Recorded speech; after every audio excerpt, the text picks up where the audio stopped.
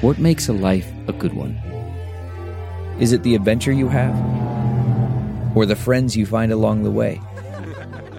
Maybe it's pursuing your passion while striving to protect, defend, and save what you believe in every single day.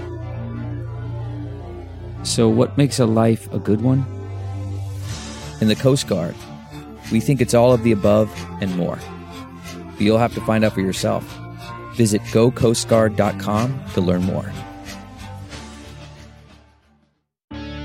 It's Ask Dr. Phil. Are you concerned about your child being overweight? Well, you should be, because 70% of overweight children become overweight adults. And we're seeing adult diseases show up in the child population. Understand, you're not helpless here. Tastes are learned and they're modeled. You buy the food, you prepare the food, you present the food, so you have tremendous power here. Now, these children can get addicted to certain things like sugars and fatty foods, but they will be able to get away from them if they have healthy alternatives. As parents, we're the primary role models, so we need to practice what we preach and show them that there is a better way to eat and be healthy. For more information on child obesity, log on to drphil.com. I'm Dr. Phil.